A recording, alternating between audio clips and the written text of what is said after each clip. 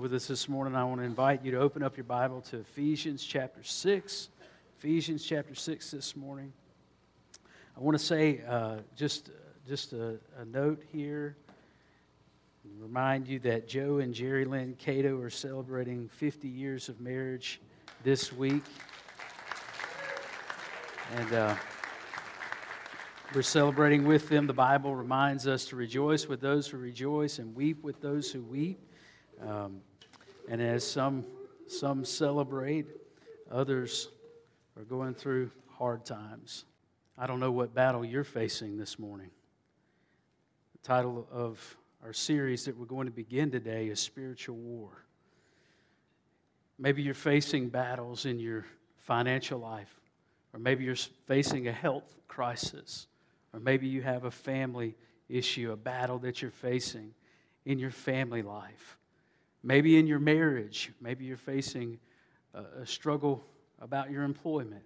Whatever it may be, what you need to have today and what the Lord wants to give you is spiritual eyes to see that the battle is not about the thing that's in front of you, but it's a spiritual war that's taking place in heavenly places that you cannot see. And that every battle that we face here on this earth, every day that we battle, we're battling a spiritual enemy. And here's the thing. You have a side to choose. And Jesus said, if you are not for us, then you're against us. And so there's a hard line that's drawn in the sand. There's a line there between good and evil. It's a line between the kingdom of God and the kingdom of Satan. And the question is, which side are you on? Now, as we face this daily battle, this everyday battle, as a Christian, our enemy is on the other side of the line. And he's against us. We have an opponent. We have an enemy who is called the devil. Now, some of this that we're going to hear is going to sound a little familiar to you because we've covered this passage before in another context. But we're going to look at it in the context of spiritual war beginning today in Ephesians chapter 6. So let's hear the words of Paul beginning Ephesians 6 verse 10. Will you stand with us and we'll read down through verse 13 this morning. Paul says toward the end of the book of Ephesians, finally. And I know every person that ever listens to a sermon loves to hear that word, finally. Be strong in the Lord and in the strength of His might. Put on the whole armor of God, that you may be able to stand against the schemes of the devil. For we do not wrestle against flesh and blood, but against the rulers, against the authorities, against the cosmic powers over this present darkness, against the spiritual forces of evil in the heavenly places. Therefore, take up the whole armor of God, that you may be able to withstand in the evil day, and having done all to stand firm. Let us pray. Father, we are so thankful for your word today, Lord. And we're thankful for the encouragement that it gives us, Lord. Lord, we're thankful for the hope that we have in our hearts, Lord, that we never face a battle alone, that we always have you as the one who fights for us. Lord, our victory is in you. The enemy has been defeated. Hell has no power over us. Addiction has no power over us, Lord. Nothing in heaven or earth, life or death cannot separate us from the love of God that is in Christ Jesus. Lord, we are more than conquerors in you. And so, Lord, whatever battle anyone is facing as they come to worship today, I pray, Lord, that they would realize the victory. And, Lord, that they would have that hope in their heart. I pray, Lord, that if there's one here today that doesn't know you, that the enemy would be defeated today in their life. And Lord, that their soul would be won by the King of heaven who came down and shed his blood for them. We pray this in Jesus' holy name. Amen. You may be seated. I don't like to talk about the devil. And I know that many of you don't care to hear about the devil. But I love you enough to tell you that you have an enemy. I love you enough to warn you about him, because the Bible warns us about him. The Bible doesn't want us to be ignorant of the devil. It doesn't want us to be fearful of the devil, but we don't need to be ignorant of the devil either. So that's why Paul writes to us in the book of Ephesians. He writes to that Ephesian church, the church that Paul loved more than any other church, I dare say. Paul loved this church so much that he decided not to go to the church. Now, you have to love a church a lot to decide not to go to a church, especially if they can cook well and they got dinner on the grounds prepared. And this church had everything ready and paved for Paul to come in and enjoy fellowship with this church. And Paul said, no, I can't go. I'm sorry. If I go, I know I love you so much that I'll stay. And Paul said, I've got other things I have to do that the Lord's called me to do. I can't stay with you all. And so Paul wrote a letter to the church, and we know that as the epistle to the Ephesians. And in this letter, Paul tells them to be strong in the Lord. Don't give up. And whenever you're facing the battle, the victory is yours if you'll just stand firm and not back down. But he warned them about the enemy, and he said, our enemy is a powerful opponent. Now look at what it says here. Finally, be strong in the Lord and in the strength of His might. Christians, before we get into the text too far, I want to say this as our biblical truth. Christians are fighting an invisible war against Satan, our enemy. You can't see the war that's raging around you. And you cannot see the enemy. But he is a powerful opponent. Now listen, this is why he tells us to be strong in the Lord and in the strength of His might. Because our might, we are matchless. We just can't stand against him. So we have to stand in the strength of the Lord. The Bible talks about the strength of Satan and who he is. Satan is called the great deceiver. He's called a liar in John 8:44, and a deceiver, Genesis 3:13. He deceived Eve. And Revelation 12 verse 9, he's called the great deceiver. He's also called Diabolos, which means slanderer. And in Revelation 12:10, he's the accuser of the brothers. He will tell you whatever he thinks you need to hear in order to get you to do what he wants you to do. He lies to you. Whenever he speaks in lies. That's his native tongue, is what Jesus said. Makes me think about this. Whenever I tell a lie, I'm speaking the devil's language. Satan is also the great divider. You know that the Bible says that Satan divided heaven and he swept a third of the angels of heaven down with his tail. Satan divided Adam and Eve in the very beginning in the garden. He pitted Adam against Eve. You remember whenever God asked Adam, have you taken of the tree of the knowledge of good and evil that I told you not to take? And remember what Adam said immediately? He said, the woman you gave me. That's gotten a lot of men in trouble with their wives and with the Lord. The woman you gave me, Lord. Satan even seeks to divide the church of God, the people of God. That's why someone told you that rumor this week. The devil's trying to divide you. Try to divide brothers and sisters in Christ. Sunday school classes.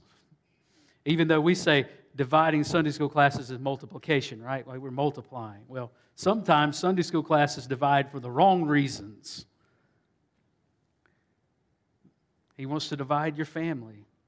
He wants to separate you from the people that you love the most. Not only is he a deceiver and a divider, but he's also a destroyer. Satan is the great destroyer. Jesus said in John 10:10, the thief comes to steal, kill, and to destroy. The battle that you're facing is meant for the devil to be able to get a hold in your life, get a foothold in your life, and then ultimately to steal everything that you love away from you and then leave you for dead. That's what the devil wants to do in your life. Make no bones about it. He's not your friend. He's not your pal. There's not going to be a party in hell whenever you get there. He's a destroyer. He's called Abaddon and Apollyon in Revelation 9:11, and it means destroyer. Hebrews 2 and verse 14, the Bible tells us that the devil has the power of death. He can kill the body. Satan will do everything in his power to hinder the work of God. And as we think about Satan's power for just a few moments, I want you to see both the fact that he has power, but also that he's limited. I want you to see, first of all, that Satan was once an angel of light. And the power that he has from God. The power that Satan has come from God. All power comes from God. But he's been given this power for a time, and it's limited. Isaiah 14 and verse 12, how you are fallen from heaven, O day star, the son of dawn, how you are cut down to the ground, you who laid the nations low. The way I see it is, the devil is like a falling star. And on the way down, that falling star has some light. But eventually, what happens to it? It burns out. So Satan has limitations as well. Satan, number one, he is not omnipotent. Only God is omnipotent. Only God is all-powerful. He can do nothing that God won't allow. You remember the book of Job, when the sons of God had to go present themselves before the Lord, and then Satan himself had to come and present himself to the Lord, and the Lord said, where you been? What have you been doing? And Satan had to give an account of himself to God. Satan is answerable to God. Also, Satan's not omniscient. He doesn't know everything. He relies on his minions to tell him what he knows. And then Satan's also not omnipresent. In the book of Job, he told the Lord, he responded, he's been wandering to and fro on the earth and going up and down upon it. Satan can't be everywhere all at one time. That's why he has his demons working for him. You'll never be able to strengthen your own hands against him, but I want to tell you this, Satan is no match for the Lord. Our God is greater. Our God is stronger. Greater is He who is in you than he who is in the world. Amen. And so Satan is a powerful opponent. But secondly, our enemy, Satan, has a predictable plan. We can predict what he is going to do in your life, and we can be warned against it, and we can be ready for the day of evil. Look at what it says again in verse 11. Put on the whole armor of God that you may be able to stand against the schemes of the devil. Solomon said there's nothing new under the sun. No temptation is new. It's just packaged a little differently.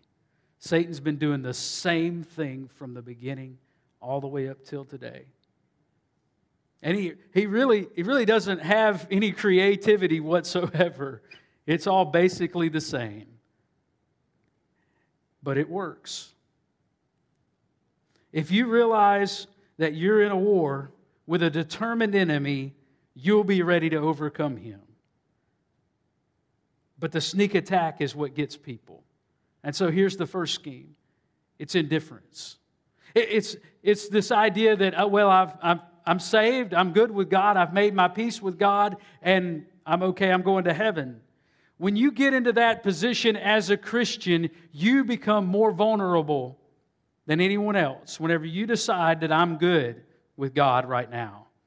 Because here's the thing, the devil wants nothing more than to get you comfortable so that he can use you.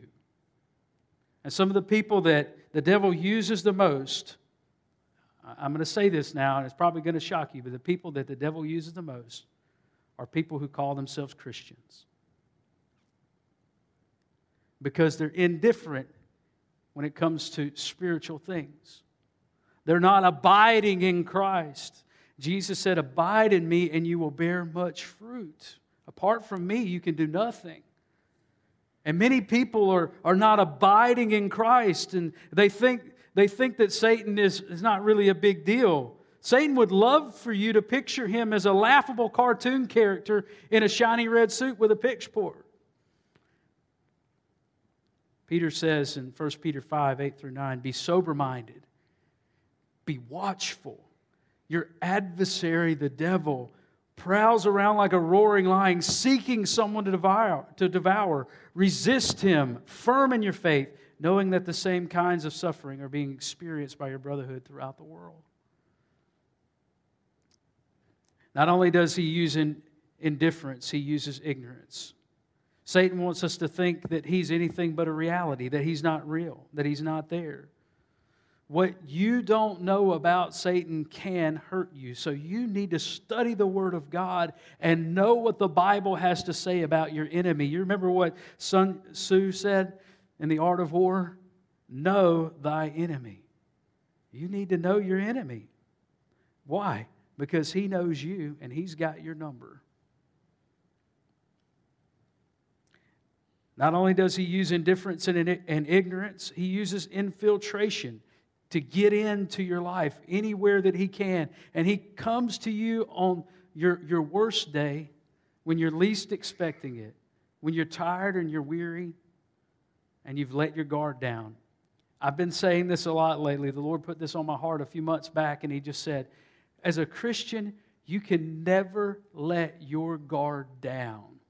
Now, do you hear me? We are in a spiritual war. You cannot let your guard down. The moment that you lay your armor down, you put your sword by the side, that's the moment that the enemy is going to attack you. You cannot let your guard down. He's coming at you, and he wants to infiltrate anywhere that he can. He wants to get a foothold. Ephesians 4:27, do not give the devil a foothold. And Proverbs 6, verse 27 says, can a man scoop fire into his lap without his clothes being burned? You know what that's like? That's like you and I wandering off into the internet somewhere, or off to a location that we don't belong, to an establishment where we shouldn't be, and expecting that nothing bad is going to happen. Going just a little bit across that line and flirting with someone of the opposite sex who's not our spouse. Whatever that is. Can a man scoop fire into his lap without his clothes being burned? You're getting too close to the fire. Read the old story about a Haitian pastor who told about a member of his congregation, a certain man who wanted to sell his house for $2,000. Well, another man wanted very badly to purchase the house but didn't have the $2,000. So he made an agreement to sell the house for half of that value. But he reserved one small peg, one nail that was hanging above the door of the house for himself. Well, after a while, a few years, the original owner desired the house once again. So he came to the man who owned the house. And he said, I'd like to buy the house back. And the man who was living in the house said no. So this man went and gathered the carcass of a dead dog and hung it on the nail of the house. Because he owned that peg. He owned that nail. And within a few days, the stench of the rotting garbage hanging on that nail was so bad that the owner of the house sold the house back to the original owner. And so the Haitian pastor's conclusion, as he shared that story, was, if we leave the devil with even one small peg in our life, he will return to hang his rotting garbage on it, making it unfit for Christ's habitation. Infiltration. But not only that, he loves to intervene as well. Intervention. He wants to get in the way and insert himself and cause all kind of trouble. I remember when we were coming back from kids' camp, the cars that wouldn't start on the way back from kids' camp that tried to prevent Miss Carol from getting back. I'm going to use Miss Carol for another illustration as well. We got Vacation Bible School going on. And at the end of VBS, everything has gone so wonderfully. Now it's time to follow up and visit with parents. And Miss Carol slipped and fell and broke her shoulder, messed her shoulder up. But I want to tell you something about her. She did not allow the devil to intervene and prevent her from doing what God wanted her to do. She has stayed faithful, and she's continued strong. She stood firm, and I'm so thankful for that. But listen, Satan is always he's always trying to insert himself into the situation and prevent you from doing what God wants to do. He'll make you tired. He'll put obstacles in your way. And the last one, and some of you are going through it even right now today, you're feeling this, intimidation. He says things, he tells you things to make you afraid. He tells you lies, he whispers in your ear, and he'll say things like, you're damaged goods. You're not good enough for the Lord to use you. He'll tell you you can't do it. I'll tell you you can't do it either, but the Lord can do it through you. He'll tell you that there's no hope, but what does Jesus say? He's our living hope. He'll tell you that God doesn't love you, but what did He do? He stretched His hands out on the cross for you. He took the nails for you. He loves you infinitely.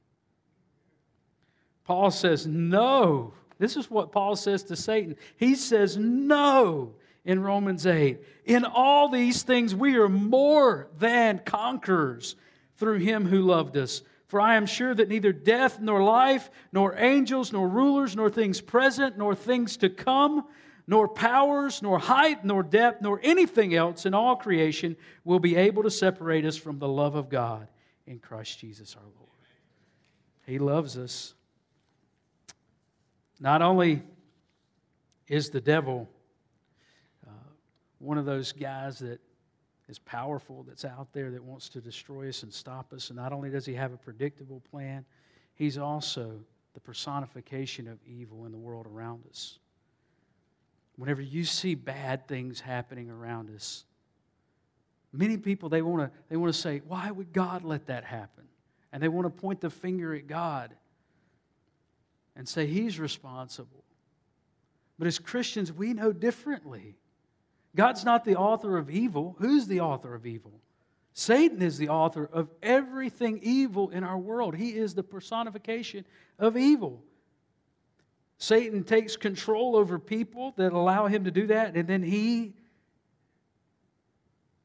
just blows his stench everywhere. I was going to say some other words, but I'm going to say it that way. He makes it a stinky place. Look at verse 12. We not wrestle against flesh and blood, but against the rulers, against the authorities, against the cosmic powers over this present darkness, against the spiritual forces of evil in the heavenly places. And not only do we look at God, some people look at God and blame God for the world. We look at other people out there and we blame them. But what Paul reminds us is it's not the person, it's the one at work inside the person to do the evil thing. It's the one at work in the government. It's the one at work in the powers controlled by the world system. It's the one at work in the authority that drives the events and the circumstances of the earth. It's the one that empowers through supernatural means the circumstances and the powers that are at be on the earth. The spiritual forces in the evil world. Listen, it's in a realm that you cannot see.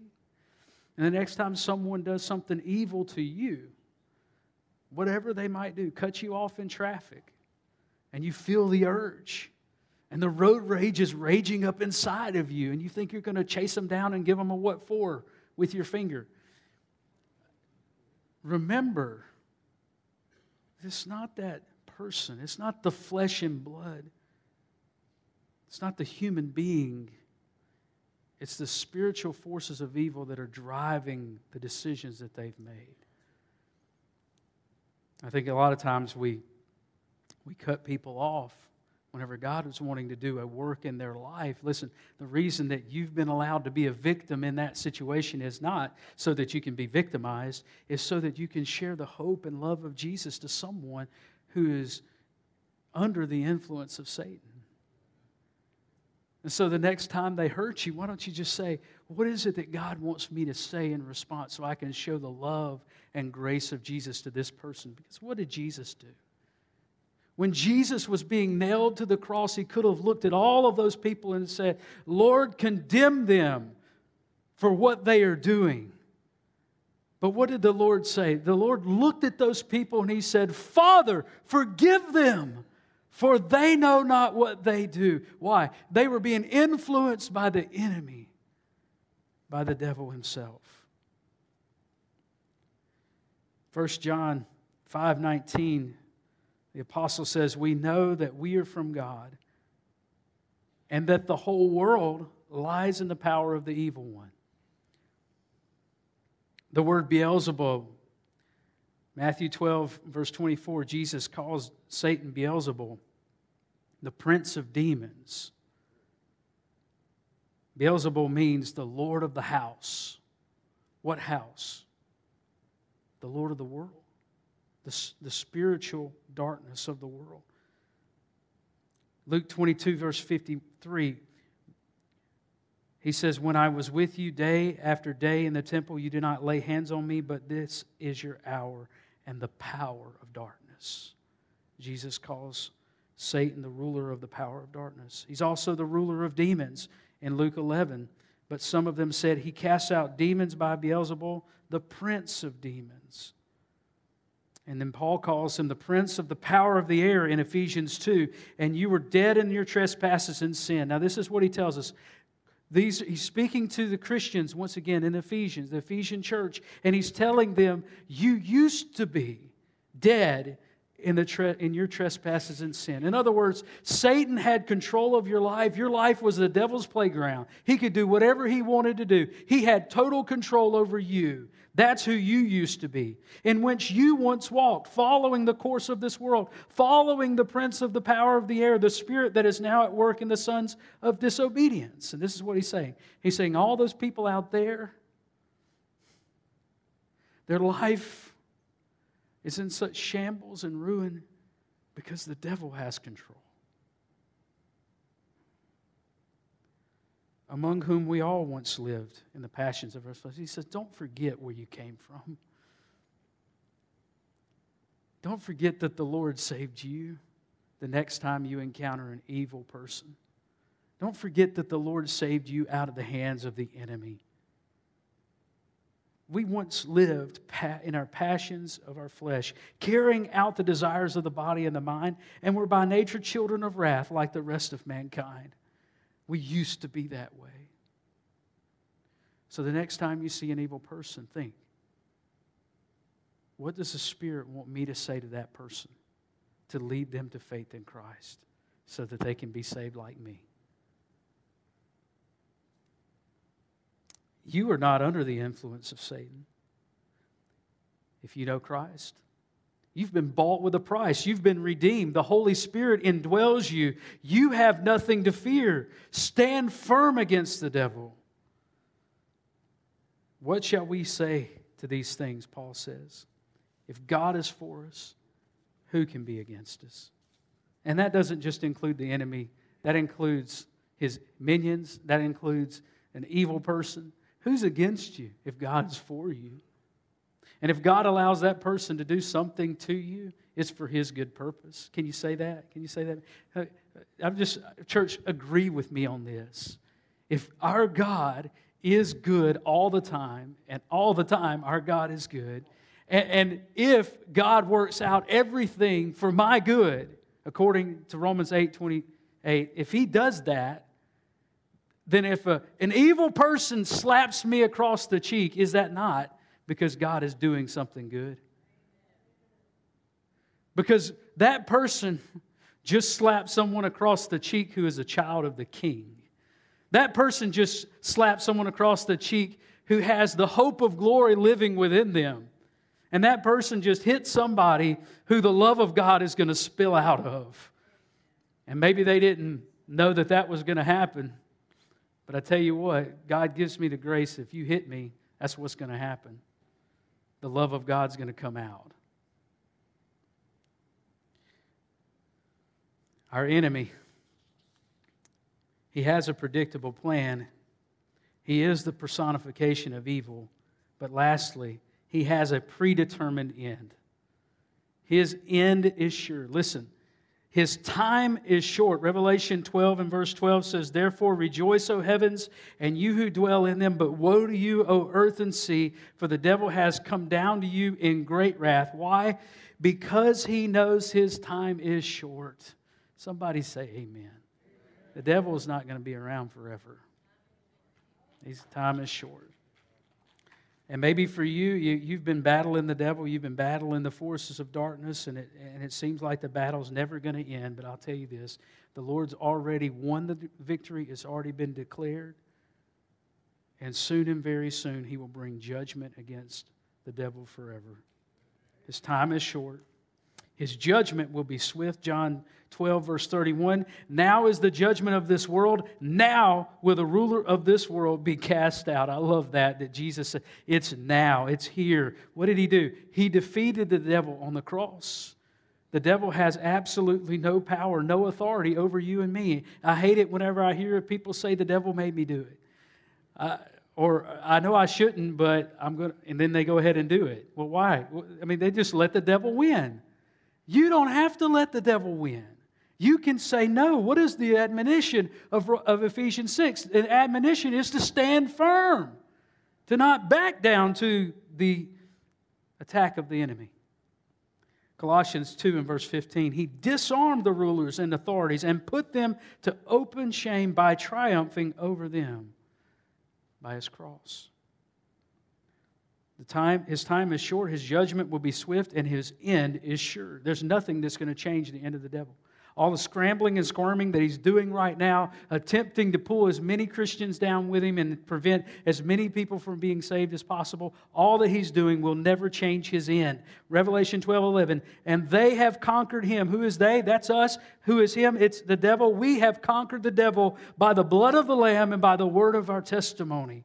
For they love not their lives even unto death. And then Revelation 20 verse 10, then the devil who had deceived them was thrown into the lake of fire and sulfur where the beast and the false prophet were, and they will be tormented day and night forever and ever. His end is sure. So we shouldn't fear Satan. We should stand firm against Satan. Billy Graham said, be the kind of person that when your feet hit the floor each morning, the devil says, oh no, he's awake. Amen. As for some of us, we need to be the type of people that our feet do hit the floor every morning. And we get busy. And maybe the reason why the battle in your life seems like the devil's gaining territory is because you just kind of laid down and given up. You got to let your feet hit the floor every morning. Why? Because the devil's feet hit the floor every morning. I tell you, he wakes up every morning seeking someone to devour. Claim the victory. Stand firm. Claim the victory over sin. Don't let it be an excuse the devil made me do it or the devil tempted me and the temptation was too strong. Paul tells us in Corinthians that we will never be tempted beyond what we can bear. Some people say, well, the Lord won't give me more than I can bear. That's a misquotation of that passage. Because the passage doesn't say the Lord won't give you more than you can bear. He gives us more than we can bear every day. But He just says, I'll bear it for you. And so He carries us. But what He does say is He'll never give us more temptation than we can overcome. And that while we're tempted, in our temptation, He'll give us a way of escape so that we may stand under it. Claim the victory over death. Listen, death has no power. And listen, I can tell you right now here today how you can face death unafraid. And you can get to that point of your life where you can face death with a smile on your face. And that is by putting your faith in Jesus Christ and walking with Him every day for the rest of your life. And that way, when you get to the day of your death, you'll face death with a smile. And you'll welcome it as a friend. Because you know that death is a doorway that leads to seeing your everlasting Father's face. Claim the victory over disease. I'm going to tell you something about disease. Disease has no power over us. If the Lord allows disease into our life, He's allowed it for a purpose. But disease has no power. We see Jesus lifting up the lame and causing the blind to see and causing the ears of the deaf to be open. Disease is something that is temporary on this earth, and one day it will be totally eradicated in heaven. There will be no more death. no more sorrow, no more crying, no more disease. You can claim the victory over depression. I will tell you, so many people today are anxious, depressed, medicated, and you can claim the victory over all of those sleepless nights if you just stand firm in your faith. You can claim the victory over addiction. I'm going to tell you what, drugs and alcohol, pornography, extramarital relationships, none of those have to have any power over the people of God. They're only there if we allow them to be there. How do you do that? Well, you stand on the Word by faith. You stand firm. Someone said, old-timey preacher, when you carry the Bible, Satan gets a headache. When you open it, he collapses. When he sees you reading it, he loses his strength. And when you stand on the Word of God, Satan is powerless. And so, James 4, verse 7, I'll leave you with these two. Submit yourselves, therefore, to God. Submit yourselves, therefore, to God. Resist the devil, and he will flee from you. Proverbs 21 and verse 31. And this one we're going to read for the next two Sundays. We'll read this verse again. The horse is made ready for the day of battle, but the victory belongs to the Lord. Whose victory? Is it the devil's victory? Ever? No, the victory belongs to the Lord. Is it your victory over the devil? No. It's the Lord's victory. It's His work in your life and in my life that defeats the enemy. I want you to bow your heads, close your eyes. I wonder, what battle have you been facing? Has the enemy been on you lately? Is he after you? I'll tell you, ultimate victory belongs to Christ. His death, burial, and resurrection defeated the enemy once and for all. He has no control over you if you put your faith and trust in Jesus Christ. So the question is, has that taken place in your life? Have you made the declaration that Jesus is Lord of all and He's Lord of me? Have you said that to the Lord? Have you asked Him to forgive you of your sins? Have you asked Him to save you? Well, if you've never done that before, there's no better opportunity than right now. Right now is the day. Right now is the day of salvation. And so if you're inviting Jesus into your life, you're saying yes to Him as your Lord and as your Savior, then you say this prayer with me in your heart. Lord Jesus, I admit to you that I am a sinner. I know that I've done wrong, and I have failed to do things that I know are right. I deserve the penalty for my sin. I deserve to be separated from you. But Jesus, I believe that you came. You lived a sinless life, the life that I could never live. And I believe that you died on the cross for my sin. I believe that on the third day you were raised again and that you're alive today. Jesus, come into my heart. Forgive my sins. Make me a new person. I want to be your person. Thank you for my salvation.